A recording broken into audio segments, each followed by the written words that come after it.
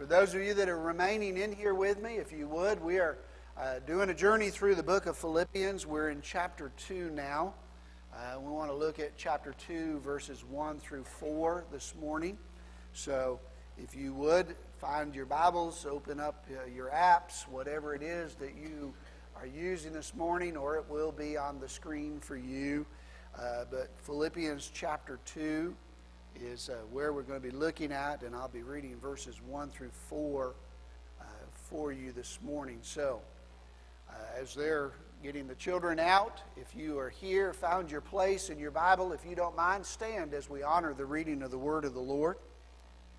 The Apostle Paul, writing here to us in chapter 2, says, "If there therefore any consolation in Christ, if any comfort of love, if any fellowship of the Spirit, if any bowels and mercies, fulfill ye my joy, that you be like-minded, having the same love, being of one accord, of one mind. Let nothing be done through strife or vainglory, but in lowliness of mind, let each esteem others better than themselves. Look not every man on his own thing, but every man also on the things of others." Father, we thank you for the word of the Lord, and this short little passage says so much this morning. We pray that, Father, that you would be gracious to move me out of the way and hide me behind the cross, that it not be my word, but your word that is spoken, and not my will, but your will be done. And let your people respond accordingly, I pray, in Christ's name. Amen. God bless you. You may be seated this morning. I want to talk to you this morning about united we stand, divided we fall. The Apostle Paul, writing here to us in chapter 1, talked about the outside persecutions that have come against the church and against him in the preaching of the gospel. And now in chapter 2, in the beginning of the verses, he begins to remind us that persecution oftentimes drives us closer to the Lord. But there is something that Satan has learned over the years that splinters and separates and divides the church, and that is internal conflict. And so the Apostle Paul begins to talk about unity and disunity.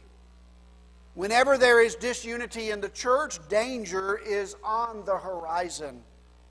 Disunity very seldom becomes a problem because of external forces or persecution. Rather, disunity comes because of a personal agenda by one or more persons in the body of Christ. Disunity happens because we take our eyes off the primary mission of the church. Christian fellowship is essential to advancing the gospel of Jesus Christ. Therefore, Satan knows that if he can create disunity in the body of Christ, he will cease the work of the sharing of the gospel. And so he works greatly at attacking not only from without, but also from within. Attacking at the point of the fellowship of the body of Christ within the church. The last time we saw Paul focused on the church standing strong in the face of persecution, that Satan's attacks from without did not do what he had hoped. He did not separate or splinter the church, but drew the church together, so that Paul said the preaching of the gospel is moving forward in spite of the persecution of those from the outside. But if opposition from the outside doesn't work, Satan invariably seeks to divide the church from within. This does not mean that we will never have disagreements. Church, we will oftentimes have times when we will see things from different points of view. Different projects will take on different ideologies to different people. It is quite normal for us to have differences of opinions on certain methods of the church activity. But we should never, ever compromise on the essential of our faith and the truth of the Word of God. And when we do have differences of opinion, the governing factor in the work of the Lord has to be the love of Christ. The preferential love that always seeks the highest good of others. And that is why Paul urges the Philippian believers to practice Christian fellowship in these few verses.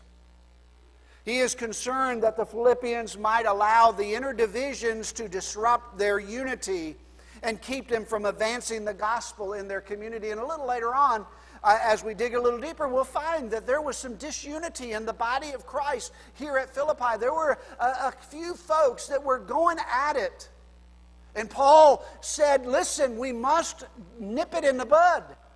We must deal with it immediately. We must make sure that it does not affect the working and the fellowship of the body of Christ. And Paul was concerned that sin from within might do more damage than sin from without.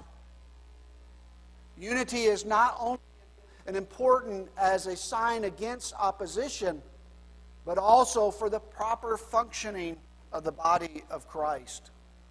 Today, I want us to consider 3 principles for uniting in Christian fellowship that Paul shares with us in these verses. He tells us Christian fellowship is motivated by God's love for us. Just as God loved us, we ought to love one another. And it is the love that allows us to overlook small things that we might have differences among the body. The second thing he says, Christian fellowship unites around the gospel. It is the fact that the gospel is what took us that when we were outside of the family of God and brought us into the family of God. It is the very thing that unites us as the family of God. Thirdly, we're going to look at Christian fellowship unites us to humbly serve each other. Paul reminds us that, listen, if we are going to be in the family of God, then we must be like the family of God, and we must take on the same mind as Christ, and Christ had the mind to come and to serve. He said, I did not come to be served, but I came to serve, and therefore I have said unto my followers, go and do likewise. Now, I could end the sermon right there, but I've got much more I want to share, so I'm going to break it down a little bit deeper for you. Told you everything I'm going to tell you today in a nutshell. Now I'm going to flesh it out in a little bit more detail. First of all, let's consider Christian fellowship being motivated by God's love. In verse 1, the Apostle Paul says, if there be therefore any consolation in Christ, any comfort of love, any fellowship of the Spirit, if any bowels and mercies. Now, I know that's a mouthful, but let me just kind of break it down for you. There are 4 things that the Apostle Paul wants us to see in this verse. If we look at this, we find that the first principle, that number 1 thing, is Christian fellowship motivated by God's love for us through Christ. Christian fellowship is motivated by that love. You will notice that there are 4 ifs in this one verse alone. Now, these ifs are important because as we look at all 4 of them, we're going to see that they have a purpose behind them. I want you to understand that Paul is not talking about 4 ifs as if they were some mere possibility. But yet, the word if here is not a possibility, but a certainty, a reality. He's using this to get our attention to say, if, oh, there's no if, it is a reality. If, no uncertainty, but reality. So Paul is telling us that he has no doubt that these things that he is asking are true. You could almost translate them with the word since, or surely as. Since there is the comfort of love, or surely as there is the comfort of love. Since you have encouragement from being united in Christ, as surely as you have comfort from His love, and so on and so on. The 4 realities that Paul rises here are experienced by all Christians, and they form the basis for the Christian fellowship that God wants His church to be in. So let's look at them very quickly. If you have any encouragement in Christ. Paul says it this way in the King James, if there therefore any consolation in Christ. The word consolation simply means encouragement. If you can find any encouragement by God loving you, well, let me just ask a few more questions. As a Christian, do you have any encouragement from being united with Christ? Any at all? Well, let's look at what the Scripture says. As we think about these next series of questions, I want you to hear what the Bible says. There are some questions that we need to ask in such a way that they are called rhetorical questions. Everybody knows what a rhetorical question is. It's a question that you ask that you already know the answer is yes. But we ask our kids this. Do you think I want you to take out the garbage now? Well, yeah. That's exactly what, when you asked me, I think you meant for me to do it now, not at my convenience. But we ask those kinds of questions, and God asked those kinds of questions throughout Scripture. He asked a question to get us to think about it just for a moment, to say, oh, yeah, He meant for us to do that now, not when we get ready to, but now. All right, so listen, I want to ask a series of rhetorical questions. Is there any encouragement to you that your sins have been forgiven and that you have been made a new creation in Christ and that old things are passed away and God makes all things new? He asked that rhetorical question in 2 Corinthians chapter 5 and verse 17. Do you not know that old things are passed away? Do you not know that and when we become a Christian, we're united in faith and we become new? Do you not know that? Is there any encouragement to you that Jesus has promised never to leave you nor forsake you? He reminds us of that in Matthew chapter 28 and verse 20 and Hebrews 13:5. Is it any encouragement to you that Jesus prays for you in heaven? He's interceding for you today. Just as you interceded for your neighbor around you today, my Father says that my Savior is praying to the Father every day. He's interceding on my behalf and your behalf. I don't know about you, but I'm encouraged by that. That when I don't know if anybody else is praying for me, I know Jesus is because He knows what I'm going through when nobody else might. Is there any encouragement to you that Jesus knows His sheep and He gives them eternal life and that they shall never perish and that no one can snatch them out of His hands? John chapter 10. Is it any encouragement to you, since you have been united with Him in His death, you are certainly also being united with Him in His resurrection? We may die, but yet shall we live. We are going to see Him again. Of course. Paul asked this question knowing that the answer is always going to be, of course we do. Paul knows that. He is simply appealing to your Christian experience, your walk with Christ. Can you not say, I have experienced these because I have walked with Christ more than a day? And listen, let me tell you something. If you walked with Him more than a day, you've experienced these things as a Christian. The second thing that he asks is, if you have any comfort from God's love. Is there any comfort of love? Paul may still be talking specifically of Christ's love here, but I believe that we can think more in the terms of God the Father here. Paul often speaks in the Trinity, moving from Christ to God the Father to the Holy Spirit. We find a similar progression in Paul's writing in 2 Corinthians 13 when Paul writes, "May the grace of the Lord Jesus Christ and the love of God and the fellowship of the Holy Spirit be with all of you." In Romans chapter 5, he tells us that God has poured out His love into our hearts by the Holy Spirit.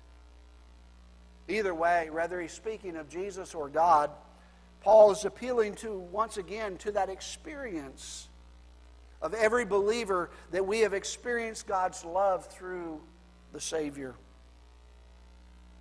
As a Christian, do you have any comfort from knowing that God loves you? That He chose you in Christ before the creation of the world, Paul said in Ephesians 1:4. That He sent you His only Son to die for you, John 3:16, for God so loved the world that He gave His only begotten Son. Does it give you any encouragement and comfort of love that you have been adopted as a child, and that the love of the Father loves you as the Son? That He who did not spare His own Son, but gave Him up for us all, will not only be with us, graciously give you all things, Paul said in Romans 8:32. Once again, the rhetorical question leaves only one answer. If you have walked with Christ at any amount of time, you know the comfort of His love. If you've walked through the valley of the shadow of death, if you've walked through the heartache of a rebellious child, if you have had a trouble in your marriage, you have seen the love of God come to your aid. Once again, our answer can't be anything else but yes. For it is an experience that every one of us has when we walk with Christ. Of course we have the comfort of God's love with us. And then thirdly, he says, if you have any fellowship with the Holy Spirit. Paul keeps on going here. If any fellowship of that Spirit. The word fellowship is the Greek word koinonia, which we get our word fellowship or partnership. What Paul said in chapter 1, that we're in fellowship and partnership of the gospel with Him. Paul is appealing to our Christian experience once again here. As Christians, we all share together in the gift of the Holy Spirit. Every one of us has one common thing as a believer in Christ. We have the Holy Spirit that dwells within us. If we don't have the Holy Spirit dwelling within us, it simply means that we are not yet born into the family of God. If we walk into a room of a group of people and our spirit does not check out their spirit and say we are of like spirit, one of us in the room is lost. And somebody better be checking it out. Because our spirit, the Holy Spirit of God, speaks to the other spirits that are in the room, and He communes and says, that is one of like spirit. They possess the same Holy Spirit. We're of kindred. It is through the Holy Spirit that God the Father and Jesus the Son come to dwell within us, John says in chapter 14. It's through the Holy Spirit that we cry out, Abba, Father, and know that we are God's children, Romans chapter 8. It is through the Holy Spirit that we receive guidance and counsel and peace of Christ that passes all understanding, John says again. Paul reminds us later on in Philippians chapter 4.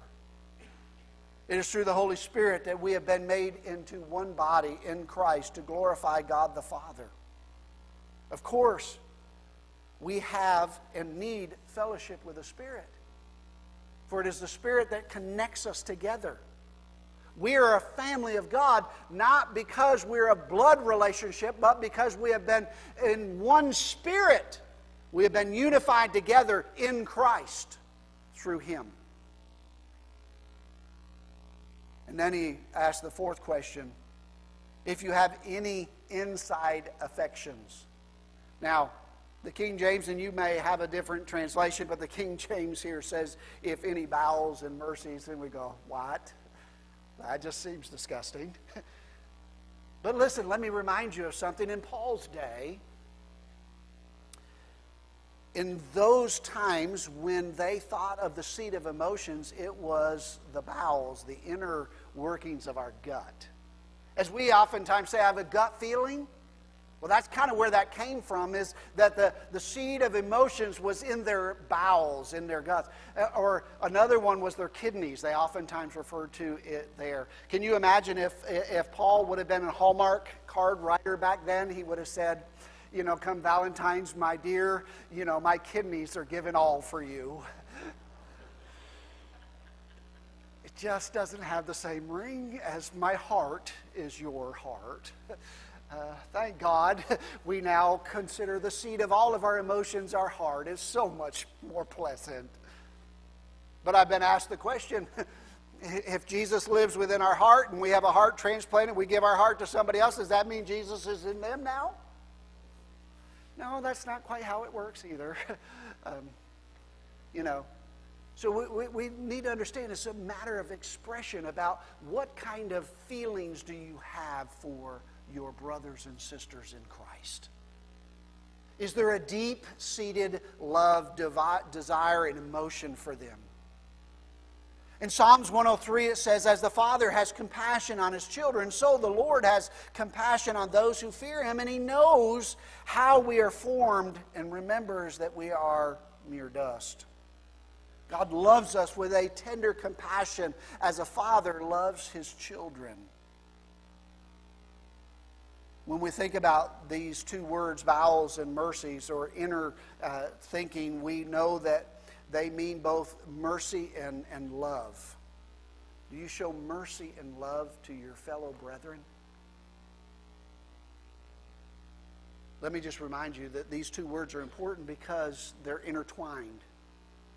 You can't have one without the other. You can't have the love of God for the brethren without showing the mercy of God. You can't show the mercy of God without first having the love for the brethren.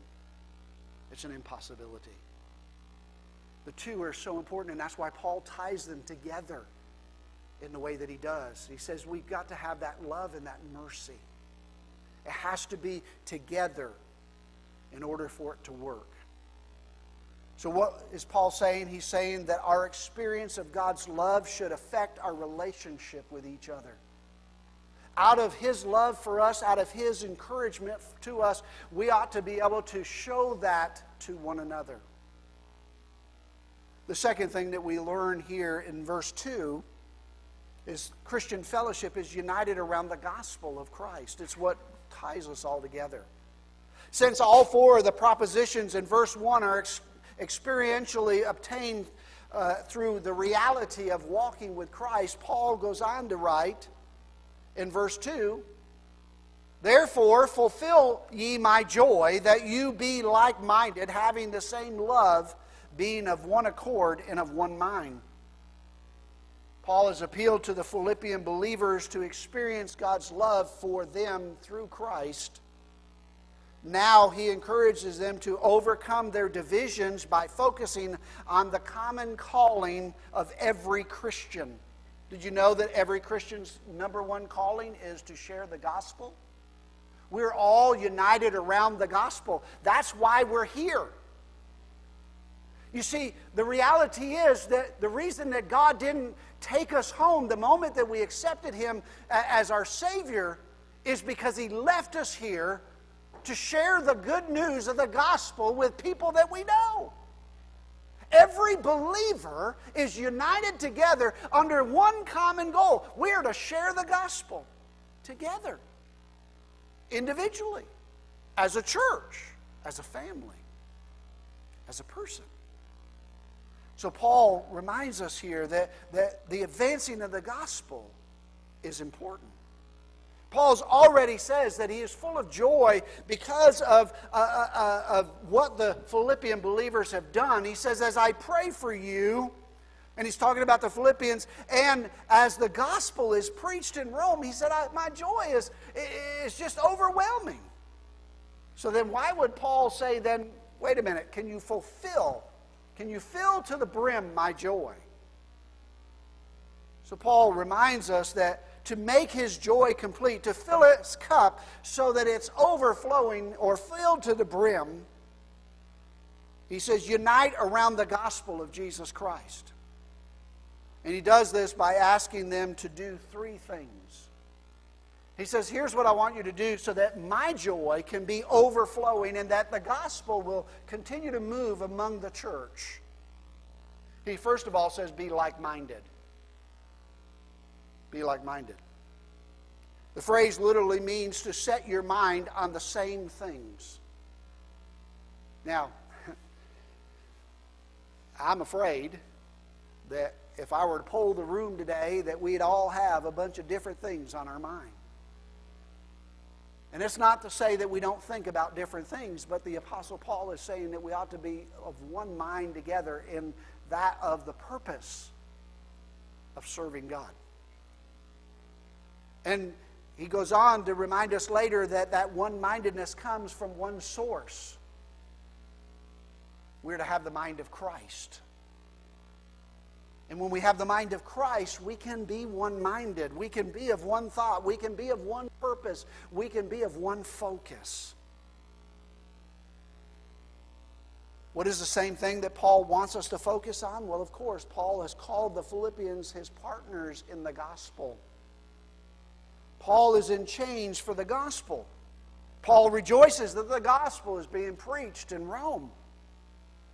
And Paul has called the Philippian believers back home to live their lives in a manner worthy of the gospel. We looked at that last week. Paul is encouraging them to be like-minded, to be unified in their thinking, to think the same things when it comes to life's ultimate purpose and priority, which is advancing the gospel of Jesus Christ. He is calling them to unite around the gospel. We too today should not allow anything to take our focus off of the work of spreading the gospel to a lost and dying world.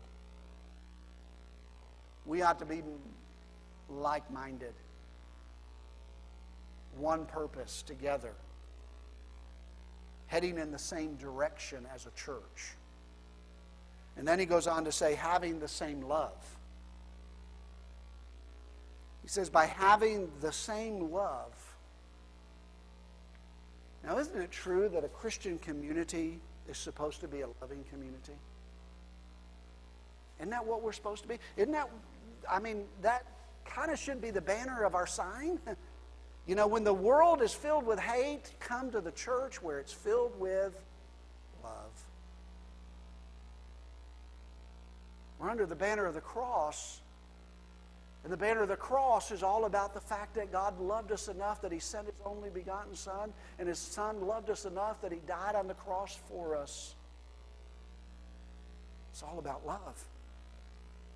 Each and every person in the body of Christ should have the same love for one another. Fellowship is not a one-way street.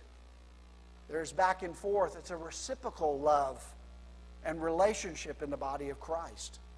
It goes both ways. Paul is also referring back to God's love for us in Christ that he is described in verse 1. We're to have the same love for each other as God has loved us. Listen, how do you love the unlovable? Only by the love of God. How do we love our neighbor? Only by the love of God. How do we love our spouse? Only by the love of God. You see, our love is not something that we well up or dwell up or think up.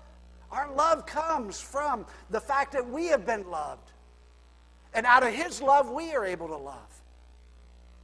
And that's what Paul wants us to say. After all, Jesus said, how will they know you're my disciples? By your love one for another. Jesus reminds us, as I have loved you, love one another. Christian fellowship means each of us having the same love for each other that God had for us in and through Christ. A few folks over the last several weeks have come to me with concerns. And they have said to me, we're concerned about you.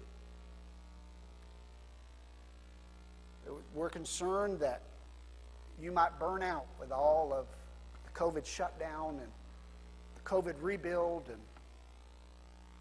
all of the things that the last 2 years have piled upon the church. And I want you to know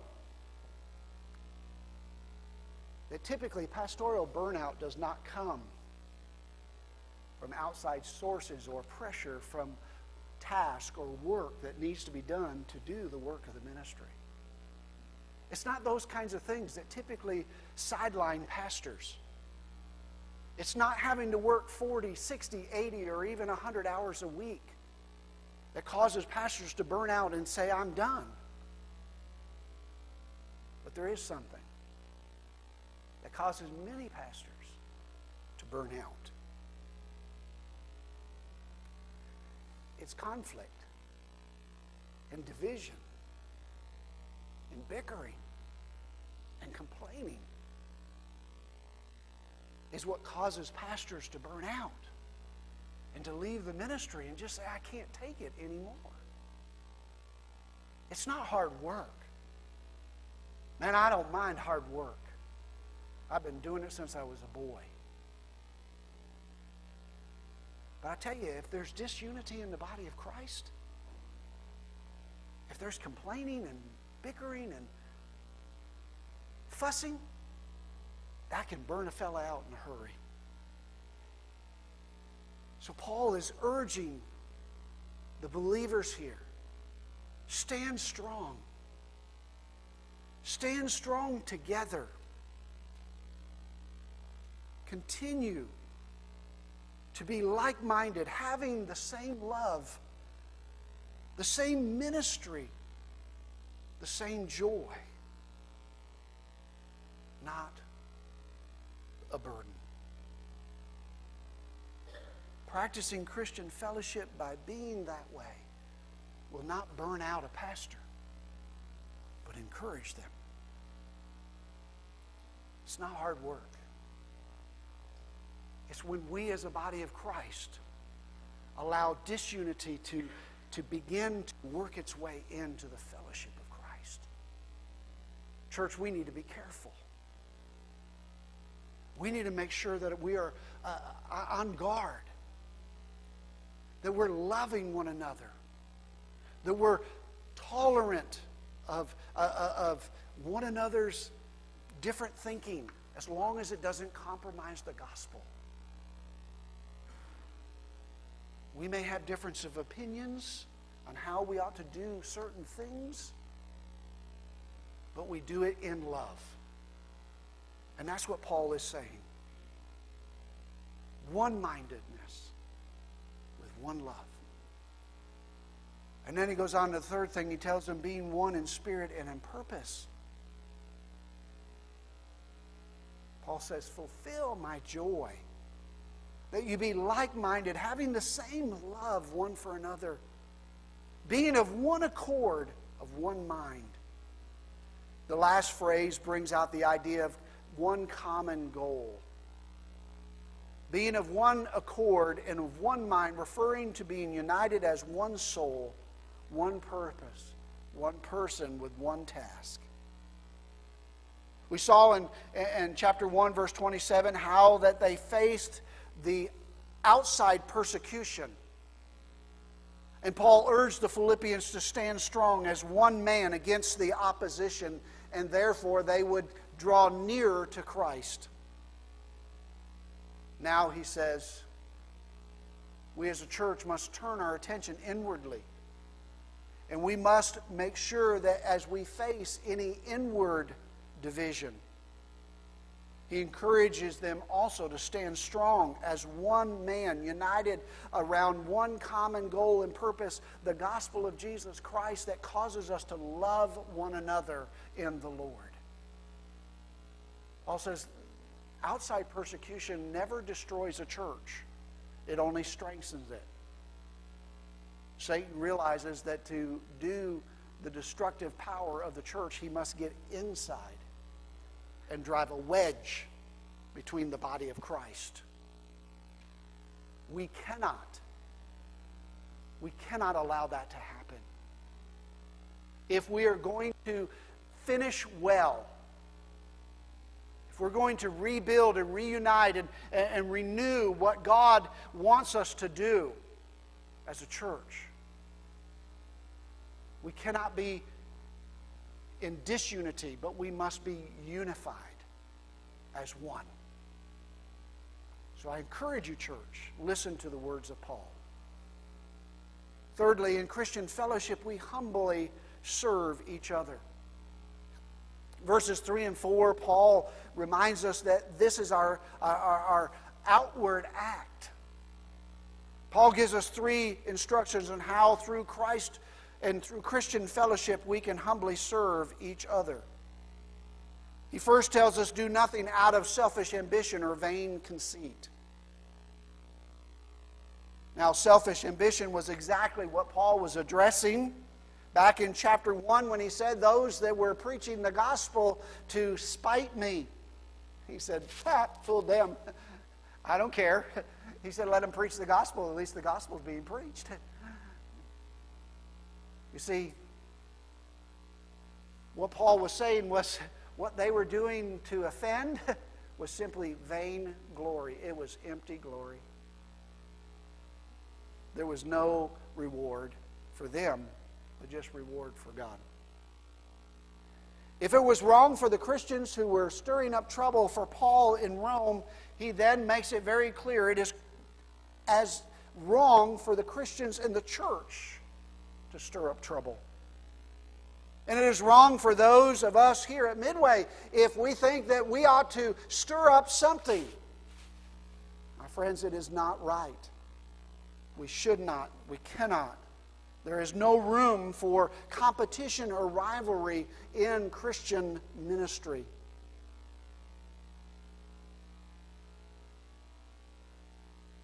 How can we serve each other humbly if we're trying to compete with other ministries within the church? All ministries point to Christ, not us. It's all about Him and not us. Therefore, every ministry should have its same focus: glorify Christ, advance the gospel. Paul then speaks about vain conceit. The word literally means empty glory. Anything that we take glory for ourselves instead of serving others humbly is an empty glory. You will never experience Christian fellowship when you act out of selfish ambition or vain conceit. And secondly, he says, consider others better than yourselves. One of the ways that we can always humble ourselves is to recognize that we put others ahead of us. You know, the Bible is very clear that it reminds us that he that is first shall be last. But he that puts himself last shall be first. We're reminded that God reminds us over and over again that we need not to put ourselves, think more of ourselves than we ought to. But we ought to humble ourselves. Rather than selfish ambition, rather than vain conceit, we need to practice humility and consider others better than ourselves. The word better here does not mean better in the sense of more valuable or a better person. It simply means that better in the sense of more important, putting the needs of others ahead of our own needs. Willing to make a sacrifice for someone else means that we put their need ahead of our own. As someone once said, love begins when someone else's needs are more important than my own. That's true in a marriage. It's true in parenting. It's true in every relationship that we find ourselves in, so why shouldn't it be true in the church as well? And then thirdly, he says, look to the interest of others, not just your own interest. Finally, Paul says, look not every man on his own things, but every man also on the things of others. Consider the word look. It means to contemplate. It means to gaze. It means to focus on. It means, hey, Are you awake? Are you paying attention? Look over here. Look at what I'm showing you. Take your look off of yourself and look over here. There's something you need to see. And that's what Paul says here. He's telling us to focus our eyes in on. Focus our lives on this. Not your own needs, but the needs of others. In Christian fellowship, every person puts the needs of other people first. Go to the book of Acts. If you don't understand what I'm saying, go to the first chapters of the book of Acts. The first establishment of the first church in the first century says that they sacrificed of all of their stuff and they put it together and said, I'm going to see who is in more need than me, and I'm going to bless them what God has blessed me with. If it worked well for the first century church, it ought to work well for the 21st century church.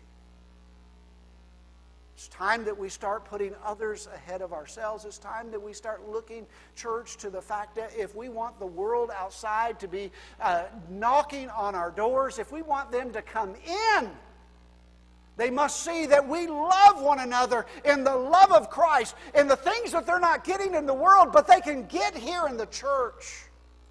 It's time that we go back to the work of the church and putting others first. That does not mean that we have to neglect our own needs. It doesn't mean let your own health fall by the wayside or you go without food so that you can give all your money away. I'm not asking you to do any of that. I'm asking you to stop looking in the mirror and start looking out the window. See, in the mirror, all we see is us. But when we look out the window, we see others. So important. The Apostle Paul reminds us of this when he says in 1 Corinthians 13:5, love is not self-seeking. And then in 1 Corinthians 10:24, he says, nobody should seek his own good, but the good of others. Our attitude should be the same as Christ. Christ did not come to be served, but to serve and to give his life a ransom for many. Paul says that our attitude should be the same as that of Christ, which we will look at a little bit more as we go down these verses. For Christ set the example for us to follow. We must get in our heads the first mind. We must start thinking. We must start acting in the way that Christ has called us out of the world and into his world. Christian fellowship is that of one who humbles themselves to serve others as Christ served us. Can I just remind you that this is much, much bigger than simply getting along in the church? I know a lot of churches that their people get along, but they don't do anything. They get along well. They have fellowships, and they have parties, and they have all kinds of things, but they're not advancing the gospel at all. Because it's all about them and not about him. You see, we start putting him first,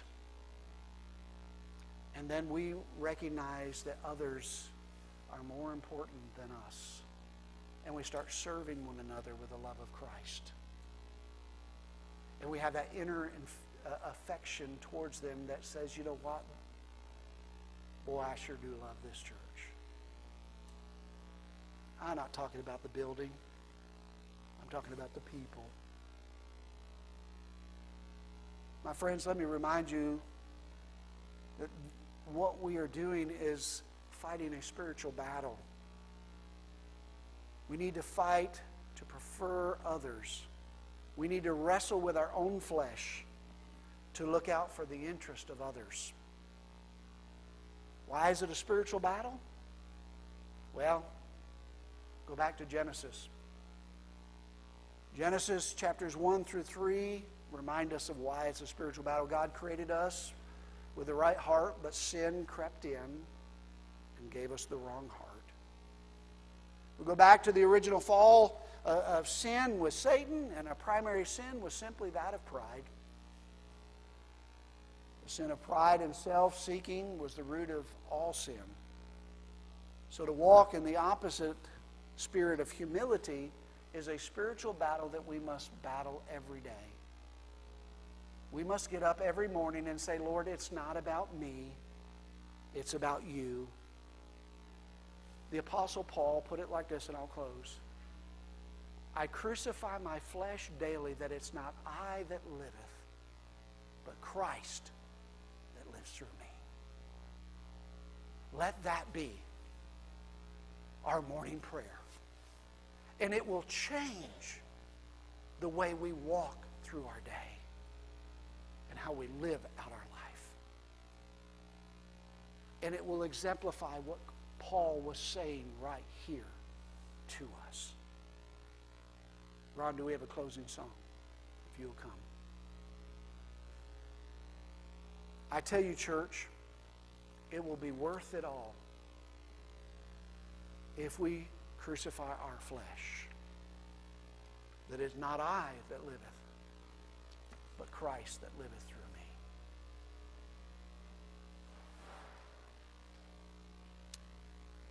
There is a name above every name, and His name is Jesus.